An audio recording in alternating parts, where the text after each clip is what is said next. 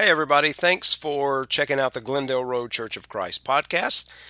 You're welcome to join us anytime you're around. We are at 1101 Glendale Road in Murray, Kentucky.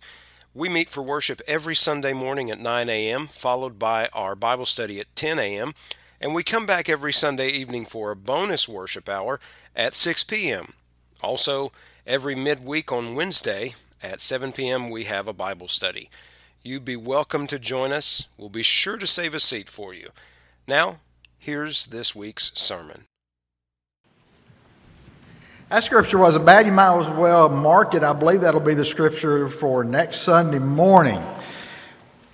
This morning, I will give you a little background. A couple times ago I preached. I went a little over about the sermon time and the class time. So the elders felt like it was best that when I preach, no rocks, no slides, no notice. That way we might have Sunday school. This morning, Stephen's mother, I believe, was found out she had positive with COVID. And so he's out as a precaution. And I will take this time, next 30, 40 minutes to go to fill in for him. But first of all, can we join each other for a word of prayer? Father in heaven, thank you so much for this beautiful day. And I'm thankful for the opportunity to be with this assembly. I'm prayerful, Heavenly Father, that anything that is said this morning will do no harm to your service. I am prayerful, Father, for Stephen's mom and her well-being. Prayerful for Stephen, Stephanie, and Cole, and that have no effects with their contact. Heavenly Father, most of all, I pray that with this service you will be pleased. And it's in your Son's name I pray. Amen. Okay, we're going to go to, I'll tell you what I'm going to do. I'm going to leave you with one scripture this morning to turn to. I'll have a couple more scriptures that are in concurrence. But if you would turn to Matthew 22, verses 33 through 40. Matthew 22, I'll be reading 34 through 40. I do appreciate, Scott, the reading pretty close without any change in notice. I appreciate that very much, but if you can keep that reading in mind, it could very well apply to what we're going to talk about today.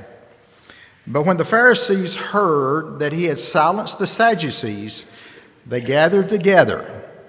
And then one of them, a lawyer, asked him a question, testing him and saying, "Teacher, which is the great commandment of the law?" And Jesus said to him, "You shall love the Lord your God with all your heart, with all your soul, and with all your mind. This is the first and great commandment, and the second is like it. You shall love your neighbor as yourself. On these two commandments hang all the law and the prophets." Now, I'll be turning to Mark 12. You may turn there, or you can choose to stay where you're at. Mark 12, and I will be reading from 28 through 31.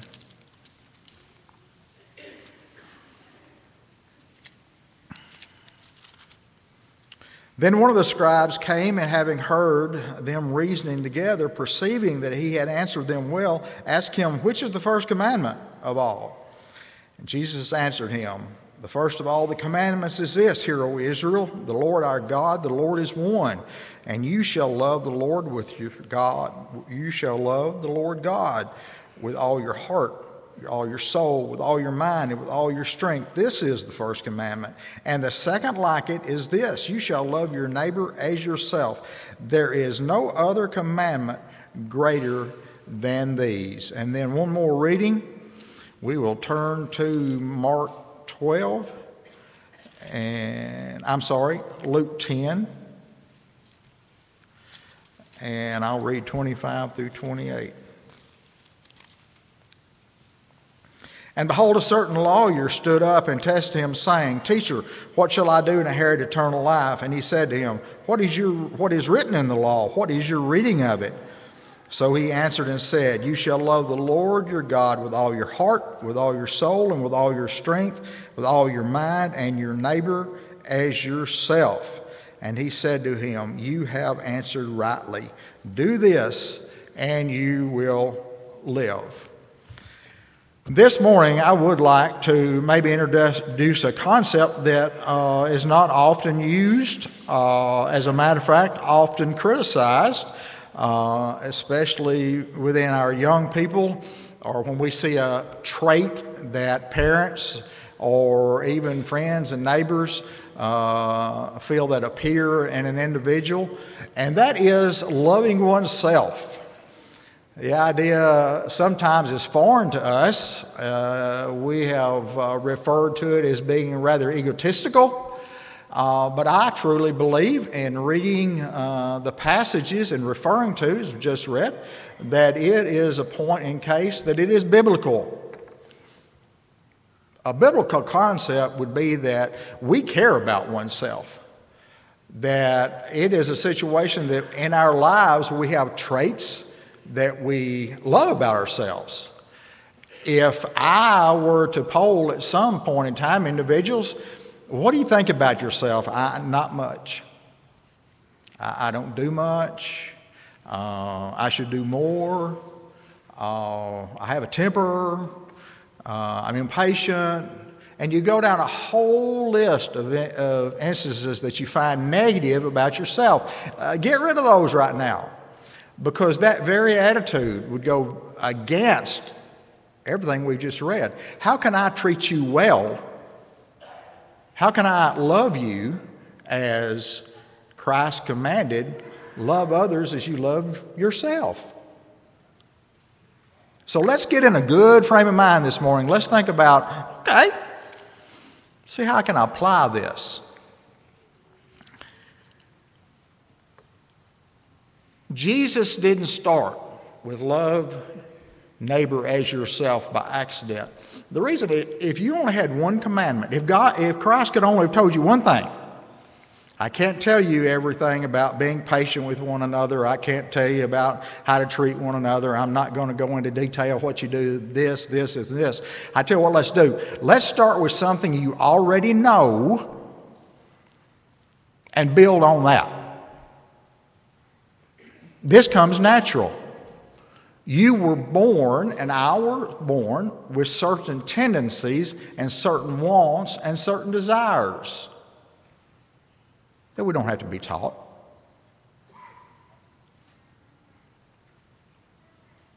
We showed a baby this morning. Guess what? Very long, that baby wanted to eat. That baby had every expectation that someone was going to take care of her. It wasn't very long that baby wanted to be held. As a matter of fact, just about immediately. There were expectations from that child that did need to be taught. It was something I need and has every right to want. Now, let me ask you a few questions. And these are traits that come common, I believe, to mankind. We all want to be happy. Now, we can say all we want to, and the Bible never promises happiness, and that may or may not be completely true. But we have a longing to be happy. I want you to be happy in this church. I want you to be happy as a Christian. I want you to be happy as a family member, because write this in your book. I'm big on that, aren't I, David? Write this in your book. And I see you writing. Write this in your book. If you're not happy in a given situation, there's every temptation for you to remove yourself from that situation. Well, I'm just not happy at church. Guess what there's a tendency to be? You leave the church. I can preach to you all along. That's not a requirement for you to be faithful. I can tell you 100 different scriptures that tell you your happiness has nothing to do with your Christianity. I don't think I'll go there, and that's another sermon that I might do during Sunday school while y'all are still here. We want to have and live with satisfaction in our lives. We want food for ourselves. We want a place to live. We want homes. We want protection against others. We want to feel safe. We want pleasant activities to fill our lives. How many of you, if I say, have you had a good day? Some yes, some no. Tonight, I assume Tyler will be preaching. I'm going to ask Tyler if he would ask everybody, have you had a good day?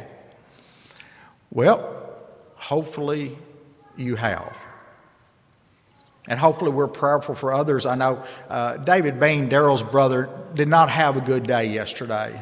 Had nothing to do with what would be in external circumstances that he can control. Surgery last Tuesday, and it went well. However, still pain involved. So there are instances that we're going to say, if I asked Daryl yesterday, did your brother have a good day? Not such a good day yesterday. But by and large, we're healthy enough to be here, and we desire a good day. We want friends. Some need more than others, but most of us are born to want companionship. Nothing wrong with that. And we want our lives to count in some way. At the end of life, a lot of things may go through our mind. But one might be of which, what have I accomplished? What have I meant to others? Have I made a difference in an individual's life or others? And I pray that would be the greatest satisfaction that we would have as we leave this world, if we are conscious to do so. Have I made a difference in the lives of others? And I would look out here today and I would look around the auditorium and I would say most everyone here could answer that affirmatively. Whether you know it or not, I believe there will be a positive impact for most everyone in this assembly this morning. And by the way, individuals that will listen to us by way of radio. And I want to establish, to be hungry is not evil. To want warmth and shelter is not evil. To want to be healthy is not evil. To want to be liked by others is not evil. And to want your life to count is not evil. So when you think about what some would think about selfish motives, think again. Them in and of itself are not wrong. Well, I live in a nice house. Great. I'm healthy. I feel guilty because so many are not. No? Great. You know, I've been well blessed with a job. I've been well blessed, and others have not. Have you been blessed? Great. So all of these things in and of themselves are blessings from God. Amen? Amen. Let's try that one more time. We're not big on this. Amen? Amen. Yes, sir. I'm going to tell Stephen I got a loud one. Now, here is our admonition from the scriptures that were just read. The greatest commandment, we'll love our Heavenly Father. And if we love our Heavenly Father, hopefully our next desire would be to please Him. And then our next point would be, how do I please Him? And then our next would be, let's look at one of the greatest commandments other than the first, love your neighbor as yourself. Now we got it. But Gary, what about the rest of the New Testament? What about all of the other commandments? You know, I've learned something. If you'll take care of this one, it covers a lot of the others. Notice that. If you'll take care of this one, it will cover most all. Do you think this was an accident by Jesus to say, hey, take care of these two? And I won't have to spend the next 2 years explaining to you detail. The reason I have to do that is because you haven't taken care of the two. So, a question mark. If you love your neighbor as yourself, if your neighbor is hungry, what would be your inclination? If you're hungry, you eat. If your neighbor's hungry, you want he or she to do what? To be able to eat. Now, neighbor as yourself, I do not interpret as members of the church in particular and solely. There are some that would believe that our benevolent help should be neighbor or members of the church, and there is an emphasis for members of the church, but I truly believe that God would give us the inclination or the, command to say, all men. What if they're hungry? What if your neighbor's hungry? Love them as yourself. Then our attention would be, let's feed them.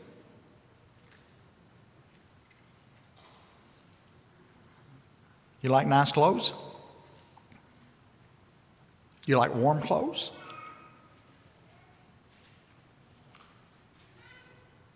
I dare say it. If you want clothes, if you like warm clothes, how about our neighbor?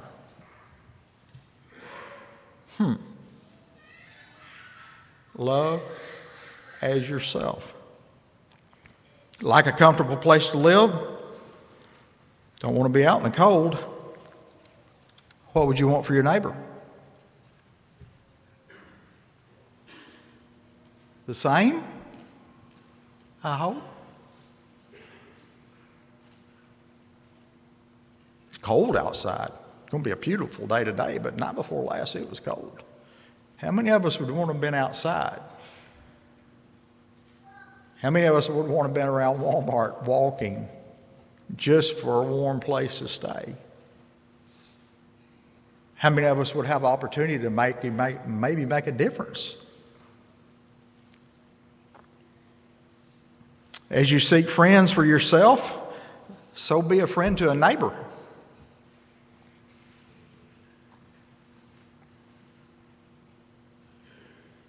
You know, here's the problem. I've got a nice circle of friends. I really do. I've got a wonderful family. I really do. I had an hour's notice to preach this morning. Tara and Lindley and Kendall made it for service. They live 4 hours away. Quite an effort. Actually, they were already here. But I have a wonderful family and friends. The question is, do I need another one?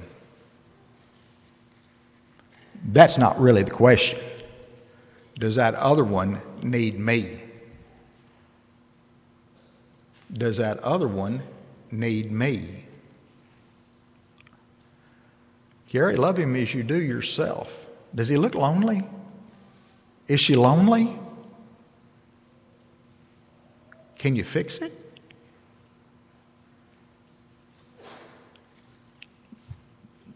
Kind of a more important question, do we want to fix it?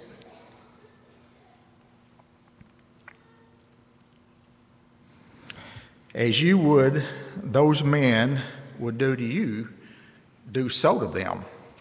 How about the expectation from others? I want you to help me in every one of these if I am in need. There's not one here that I'd want you to sacrifice. And I may not need all of these. I might not need clothing. I might not need.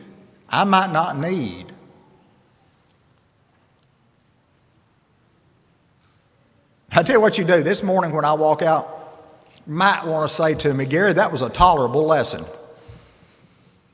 The encouragement might be really good. Say to an elder, he was better about time than he was the last time. Anything. Do you need encouragement this morning? I dare say that most of us do from time to time. Do others as you would want done to you. Now here is a key. You know, Paul Saul persecuted the church. And there is a statement that he made in the same relevance to others that were non-believers. And he understood where they were coming from. And he was zealous in his persecution. What he did zealously. He was aggressive. And I dare say that one of the reasons that Paul was chosen, or Saul was chosen, to do and to probably become one of the most prominent writers in our New Testament is because he was going to be just as aggressive, just as zealous in doing good as he was doing wrong. So the question is not, do I believe that these things should be done? The idea could be, Gary, how aggressive are you doing them? As a church, how aggressive are we at doing them?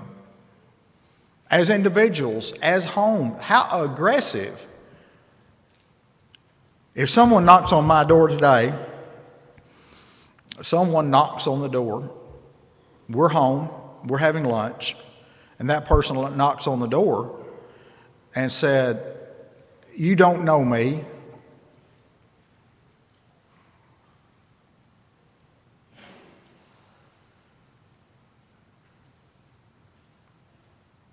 And I don't want to be a bother.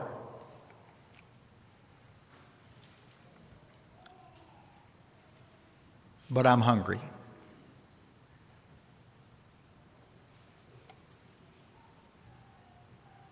That's your house.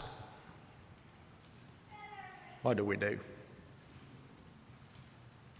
I do not see one home or household here that would not say, "Tell you what, we can fix that." Buy groceries? Don't need to. Got a full table.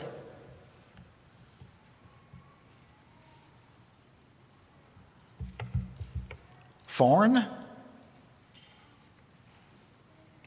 Julie, you remember that. I love your smile. You remember that the next time somebody comes in the restaurant.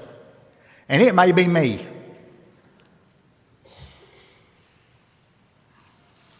You see, it may not need that we need to wait till someone searches us out. Could we be as aggressive as individuals and as a church that we would be pleasing unto God even to the point of that we would search others out to meet their needs, to make just a little bit of difference in their life? Just a question. No great monumental, spiritual, deep lesson presentation to you this morning, but I think a reasonable expectation or question that would be healthy for us to ask yourselves and for me to ask myself. Love your neighbor as yourself. And this morning, there is an opportunity there. There's a couple of opportunities. One, as we established earlier, first of all, we're to love God. And hopefully someone along the way has felt an obligation or desire to aggressively teach you the gospel. It could be from the pulpit. It could be from a Bible class. It could be from a neighbor. Lots of reasons that I was able to come, it wasn't in this building, and respond to the gospel. It was not necessarily the pulpit minister. It was not necessarily, there were several Bible school teachers, and then there was Ruth Blackwood. How many ever remember Ruth? Lived two doors down from us, came down and took twin boys of all the choices in this world.